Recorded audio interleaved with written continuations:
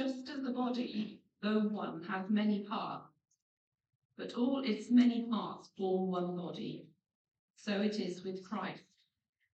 For we were all baptized by one Spirit to form one body, whether Jew or Gentile, slave or free, and we were all given the one Spirit to drink. And so the body is not made up of one part, but of many. Now if I should say, because I'm not a hand, I do not belong to the body, it would not for that reason stop being part of the body. And if the ear should say, because I am not an eye, I do not belong to the body, it would not for that reason stop being part of the body. If the whole body were an eye, where would the sense of hearing be? And if the whole body were an ear, where would the sense of smell be? But in fact, God has placed the parts in the body, every one of them, just as he wanted them to be. If they were all one part, where would the body be? As it is, there are many parts, but one body. The eye cannot say to the hand, I don't need you, and the head cannot say to the feet, I don't need you. On the contrary, those parts of the body that seem to be weaker are indispensable, and the parts that we think are less honourable we treat with special honour. And the parts that are unpresentable are treated with special modesty, while our presentable parts need no special treatment. But God has put the body together, giving greater honour to the parts that lacked it, so that there should be no division in the body, but that its parts should have equal concern for each other. If one part suffers, every part suffers with it. If one part is honoured, every part rejoices with it. Now you are the body of Christ, and each one of you is a part of it. And God has placed in the church, first of all, apostles, second, prophets, third, teachers, then miracles, then gifts of healing, of helping, of guidance, and of different kinds of tongues. Are all apostles? Are all prophets? Are all teachers? Do all work miracles? Do all have gifts of healing? Do all speak in tongues? Do all interpret? Now eagerly desire the greater gift, and yet I will show you the most excellent way.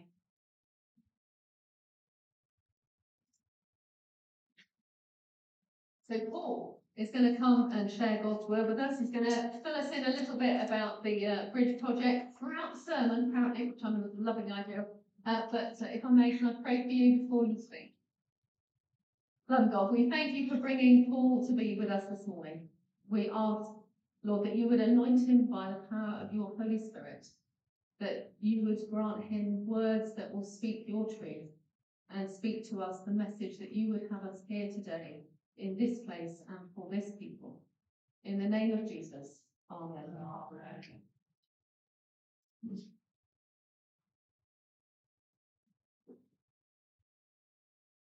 Well, good morning, everybody. It's great to be here. And if you're visiting, welcome. Me too. I'm Paul Cable. You're not free by thank you. It's very kind. My name's Paul Cable. I'm the Deputy Director of the Bridge Youth Project. So if you were here last year, I guess I should start by apologising. You've been downgraded. You had the Director last year, you've got the Deputy Director this year. So my apologies for that, but it's great to be with you. If you were here last year and you did have the opportunity to hear my friend Alex speak, he shared a little bit about where the Bridge was a year ago, and particularly our priority about being with. Our sort of campaign theme, if you like, last year was being with. This has been an emerging priority of intentionally being a visible presence in local schools. For the last sort of 20 years or so, we have been in and out of lots of different schools, and our vision has been around bringing faith, hope and love to children and young people in those schools. We're still really, really passionate that young people get to hear the good news of Jesus and experience something of life with him. But what we have discovered actually is that there is power in being with, in being intentionally in the school all day for the whole, well, as much of the week as we can be. And so our role has changed slightly, and we're really passionate about seeing chaplains in local schools who are there befriending the staff, the students, for 1 or 2 days a week, every week. Now, kind of some of the theology behind this, Alex shared last year as well. He may have shared with you kind of a common parenting experience, and perhaps you have seen this or experienced it yourself, where you go for a walk with a young child. I have a 5-year-old called Amos, and when he was very young, and particularly during the lockdowns, we would go out for a walk along country roads, and he would not get where I wanted to go fast enough. I could not get him moving. I was like, Amos, there's tractors at the end of this road, but he was easily distracted by bugs and plants or stones or just walking in the wrong direction. I had kind of this kind of revelation of I can either just be stressed out about this and try and drag him where I want to go, or I can meet him where he is. I can meet him where he is. I can get down to his level. I can discover the world through his eyes. I can meet him where he is at. And we might talk about the incarnation, which is a word that talks about Jesus coming to be with us. This is kind of that idea that God does that for us in Christ, and perhaps we are called to do that for those around us, to simply be a presence in their life, to be alongside them. And so that's kind of brought us to this point. If we have the next slide up, this year we've announced kind of our new vision. It's a big one, but we are longing to see a chaplaincy presence in every school across the Diocese of Salisbury, which is kind of quite a big area in the sort of next 10 years. We're passionate about this. And there's a few ways that we are planning on doing them. We want to create new pathways into school chaplaincy. So we want to kind of enable people to be able to step into this role more accessibly. And we're going to do that through partnering with local organisations around training. And key, and I'm going to share more about this third one later on, because this is part of our invitation for partnership with the local church, is that we want to form chaplaincy teams. It's not going to be a bridge chaplain who is paid by the bridge in every school across the diocese. That's not what we're about. But what we do want to do is help release local churches to be a chaplaincy presence and to see volunteers and local churches in schools, and we'll equip and resource and support as much as we can. And our approach to chaplaincy is that we are quite holistic. If we're going to be truly with young people where they are, then we're meeting them in a number of key areas, which we call faith, hope, and love, or well-being, spirituality, well-being, and advocacy. And these are kind of the 3 areas of work. So our chaplains, as they go into the school for the day, will be perhaps on the school gate, engaging with parents. This last couple of weeks, there was an upset parent. One of our chaplains invited them into the school for a cup of tea to kind of spend time listening to them, finding out what was going on. This helped the school understand this child and their background as well, which was amazing. The chaplain then went into a collective worship where they were able to kind of lead the school in a time of worship and reflection. They then had a meeting with someone in school who delivers RE and helped them develop and think through their curriculum from a Christian perspective. These are some of the different opportunities that we have. The chaplain then welcomes in a local mentor, perhaps Richard, into Sareham Academy, and enables a time where someone from the community can spend some time listening to a young person, working through and giving them practical tools to enrich and encourage their mental well-being. This is what our chaplaincy is doing across local schools. And perhaps if you are interested in that and excited by that vision, then please do come and find me at the end, because we would love to explore with local churches ways of involving the church and being a bridge and enabling local churches to create these teams in schools that perhaps we're not even in currently. So this is what we've been doing in schools. The last year we've had chaplains in 11 schools for at least a day a week. Starting this September, we're now in 17 local schools, secondary and primary, community and faith. There's plans that we'll be in 20 by the new year, and we have waiting lists and schools signed up for September. Schools are loving this idea of chaplaincy. They're seeing how powerful it is in their communities. And what's more is Alex and I visited all of our chaplaincy schools this year, and we spoke to up to about 100 students for kind of an hour in small groups. And just what they have shared with us has really encouraged us. I just wanted to share some of what young people are saying about chaplaincy, if that's okay. I'm not texting, don't worry. I've got notes on here now. One of the areas was around that they noticed that the chaplain was a distinctive relational presence. And what they meant by this is our words, but what the students were saying is there's something different about the chaplain to anyone else in this school community. They've got time for us. They're not kind of rushing us back into lesson. They're meeting us where we are. One student says, I don't feel rushed. The chaplain meets me at my own pace. The chaplain takes time out of his schedule just to listen. Another said he's a little bit like a dad. He's always super proud of you and supportive and stuff. I had to include that stuff. I have more in-depth, kind of non-school focused conversations with my chaplain than I do with anybody else. More of a friend than a figure of authority. We think this is really transformative. This has enabled the students to have someone in school that they can trust and someone who they can build an appropriate and helpful helping relationship with. They also said that chaplains provided an inclusive and welcoming environment. So they said things like they're really kind, they're understanding, they're inclusive of everyone. Someone else said that the club was a helpful place to ask questions and to think about faith and to interact with every day. Someone else said, this is one of my favourite quotes from all the interviews, she makes a banging hot chocolate. This is so important that we're creating these spaces that feel safe and welcoming and inclusive for the students. I'm going to whiz through the others, but the students told us about how sort of courses and mentoring improve outcomes in well-being. And these outcomes were really broad.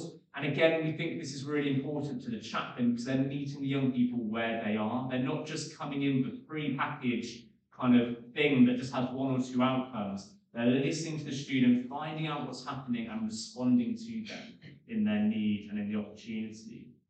It's a vital ingredient for spiritual growth. Even if a young person said to us, no, I don't do the God thing, I'm an atheist, I'm not interested. They then followed that up by saying, but I would be open to talking about faith with my child, thinking about spirituality. And so there's a great opportunity here just to explore something of the possibility of God, to allow that space for the big questions of faith and life. There's an invitation to spiritual practices in the school and increased community connections. The chaplaincy thing is really exciting. And I feel like I'm kind of doing like a little Apple presentation for anyone who might be the wrong audience, sorry. But yeah, anyway, we're really excited by this. So yeah, chaplaincy 2.0 comes out next year. Anyway, let's move on a little bit. Can I have the next slide? Would love to introduce you to our chaplains. You'll notice Louise in the top right is in Wilton, so it should be kind of your local one, which is really exciting. Please be praying for our chaplains and thinking of them in their schools. Yeah, the next slide as well, please. Fantastic, thank you. Yeah, I just wanted to thank you for your continuous prayers, actually, and your support of us. And like I said, I will be at the back at the end. And if there are other ways you would like to be involved or support us, then please do come and find me. This idea of being with, I've kind of talked about the sort of incarnational angle, this idea of building kind of relationships and being there and with. But it has another angle that I wanted to explore a little bit with our sort of remaining time together. Now, recently, Steve Chalk has published a manifesto for work with young people. And one of the 10 things that he suggests is that we need to come away from the idea of doing work to young people and to start thinking about how we do work with young people. And you can see why this captured my attention with my bridge hat on. We're all about being with. He shares that because we're made in the image of God, this says something of the way that we were made for connection with one another. The triune God, Father, Son, and Holy Spirit, has eternally existed as community, as relationship. And therefore, being made in his image, we too were made for relationship, to participate within God's own self, but also to participate in community and to belong to one another. The church is not just a place that we come to on a Sunday. It is the people, it's the connections that are swept up into the life of God. And in an age of loneliness and isolation, what does this mean particularly for our young people? Well, Chalk writes the following, that the sacred responsibility of nurturing and protecting young people and families cannot be left to a few specialist agencies. Rather, this is the job of the whole community. We want to keep children safe from harm, as well as ensure that parents and carers enjoy the resources that they need to love and support them. The way we do community must be revisited. It takes a village to raise a child is one of the most overquoted phrases of the last decade, but our problem is that although we sign up to the doctrine, at the very same time, we fail to invest in building or supporting the philosophy, and instead have simply left things to a bunch of paid professionals. So rather than focusing on specialised work to young people, Chalk is highlighting the invitation for the whole community, the people of God, to involve and journey with young people. Young people made in the image of God and therefore relational beings in need of community. I think Jesus was really good at this, right?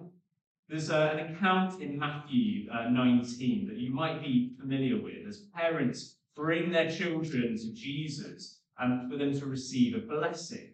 They had seen Jesus feed thousands. They had heard rumours that he had walked on water. Perhaps they had seen him heal the paralyzed man or heard some of his life-changing teachings. They wanted their children to share in this. What could Jesus do for them? Enter the disciples. We're told the disciples rebuked them. No entry signs are placed up. No children. Leave them to the paid professionals. The parents can talk to them themselves. Don't we have a Sunday school that they can go to? Why are they here? We're left speculating as to why the disciples acted like this. We know that children in those days did hold a lower sort of social status than they do perhaps today. They perhaps were not always seen as individual beings in the way that our sort of very individualistic culture does, but rather they were seen perhaps as an extension of the wider family. What is clear from the disciples' reaction, however, is that they clearly thought Jesus wouldn't be interested in spending time with children. They thought that they had little to offer, no position or power or money or status, perhaps.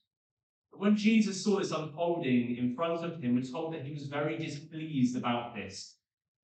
The disciples had failed to realize that the good news of Jesus is that he makes himself available to all. Regardless of their position or power or status, Jesus is good news for everybody. This is not about human efforts. It's not about our status, but what God has done through Jesus to unite us all in Christ. This is the gospel. This is the good news, that he makes himself available to each and every one of us, that we can all access forgiveness, hope, and life in him. And one of the key ways we sometimes separate ourselves from young people is by placing them in the category of a developmental stage. In other words, we kind of treat young people as human becomings rather than human beings. We wait until adulthood, until we consider them to offer any value to society. Young people are projects for developing into adulthood. So you can almost picture the disciples' voice. No children until they're a bit older, then they can engage and meet with Jesus. Not until they can understand his teachings, not until they have a decent question to ask. But what we learn in the gospel is that our identity is ours by redemption, not by development. It's not something we have to grow into to earn, but rather something that is given to each of us in abundance. Jesus encounters, transforms, and redeems each of us where we are. He doesn't wait for us to offer anything of value to society. Our identity is found in him, not what we might become. He demonstrates this in this simple act of inviting children into the space and allowing them to be children, because that's enough. And this levels the playing field a little bit, doesn't it? Because doctors of theology have just as much access to Jesus as school dropouts. Toddlers have as much right to Jesus as their parents and grandparents, rich or poor. Jesus meets you where you are and invites you to join his family. It's not about necessarily who we are, where we come from, what we do. We're welcome. So at this point, you're probably wondering, wasn't our reading from Corinthians what's going on? Well, I want to finish there now. Because I think Paul is reflecting on this amazing new reality of being in Christ. What does this look like? How does this level the playing field? Our diversity, our difference, how are we still united and embraced? So Paul argued actually, I think, in this passage, that our diversity and our differences actually enrich the family of God.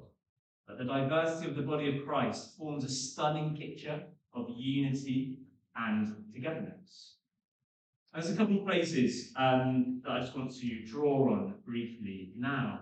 At verse 13, he says, "For we were all baptized by one Spirit, so as to form one body, whether Jew or Gentile, slave or free. We were all given the one Spirit to drink." This links to another passage in Galatians where Paul says something very similar. There's neither Jew nor Gentile, slave or free, nor is there male or female, for you are all one in Christ Jesus. And what this means is that the truest thing about us is that we are in Christ. There is a new reality in Jesus Christ and what he has done. Reflecting on this in terms of race, Esau Macaulay writes that this is not about us being colourblind and just failing to see our differences and failing to see things like gender or race, but rather recognising that in Christ our diversity and difference is weaved together into one united family. And this is why in the book of Revelation, John can write of his vision of seeing a multitude made up of all nations, all tribes and nations, yet they are all declaring the Lamb who was slain. There's unity in diversity, not uniformity. I said that I often take my son out for walks. Recently, we went up to the kind of top of the Woodford Valleys, and there's some fantastic views. And we were just kind of pointing things out. He was, look, you see the water over there. Or, look, there's the cathedral. And very quickly, he just said, "Dad, look, there's a tractor right down." It kind of took a 5-year-old's eyes for me to see the tractor. I hadn't seen that previously. I believe that this is one of the reasons why diversity in the body of Christ is so important, that we enrich one another's vision. We help each other see things that previously we hadn't seen. It takes different sets of eyes to see different realities that are available in Christ. And if we're made in the image of God, then we each reflect something of that image back into the created world. So how can we learn from our differences rather than kind of put up barriers and failing to embrace them? And this again is why I think I believe passionately that young people need the local church. I also believe passionately that the local church needs young people. They help us see the world differently, and that we can be blessed and enriched by their vision of things. And so often we say things like, well, young people are the church of the future, but I want to just gently push up and say, young people are part of our church now. They're part of the body of Christ. Paul at no point puts age limits on membership in the body of Christ. And this brings me to my second point, last point. What is the body of Christ for? What's its purpose? Why is Jesus forming this thing called church?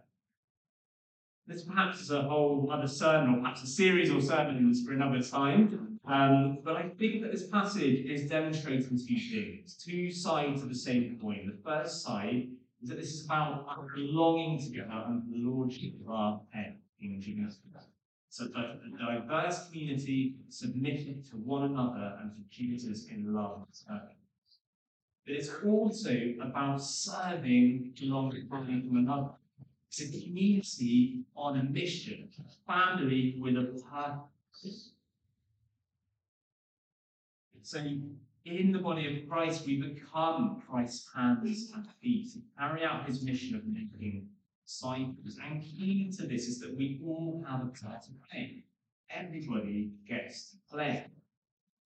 Notice what he says in verse 25. He says that there's no division in the body, but that its parts should have equal concern for each other. If one part suffers, every part suffers with it. If one part is honoured, every part rejoices with it. So if we were to say, okay, young people are not the church of the future, they're part of the body of Christ today, and how are we enabling them to be parts of the body that help the whole body function? Because if we only separate and create divisions, the whole body will not be able to function. The whole body begins to suffer. I want to argue that developmental models can't work in the body of Christ. We just can't just say wait until you're older, because if you're part of the body of Christ now, then we need them in order for the whole body to carry out its mission.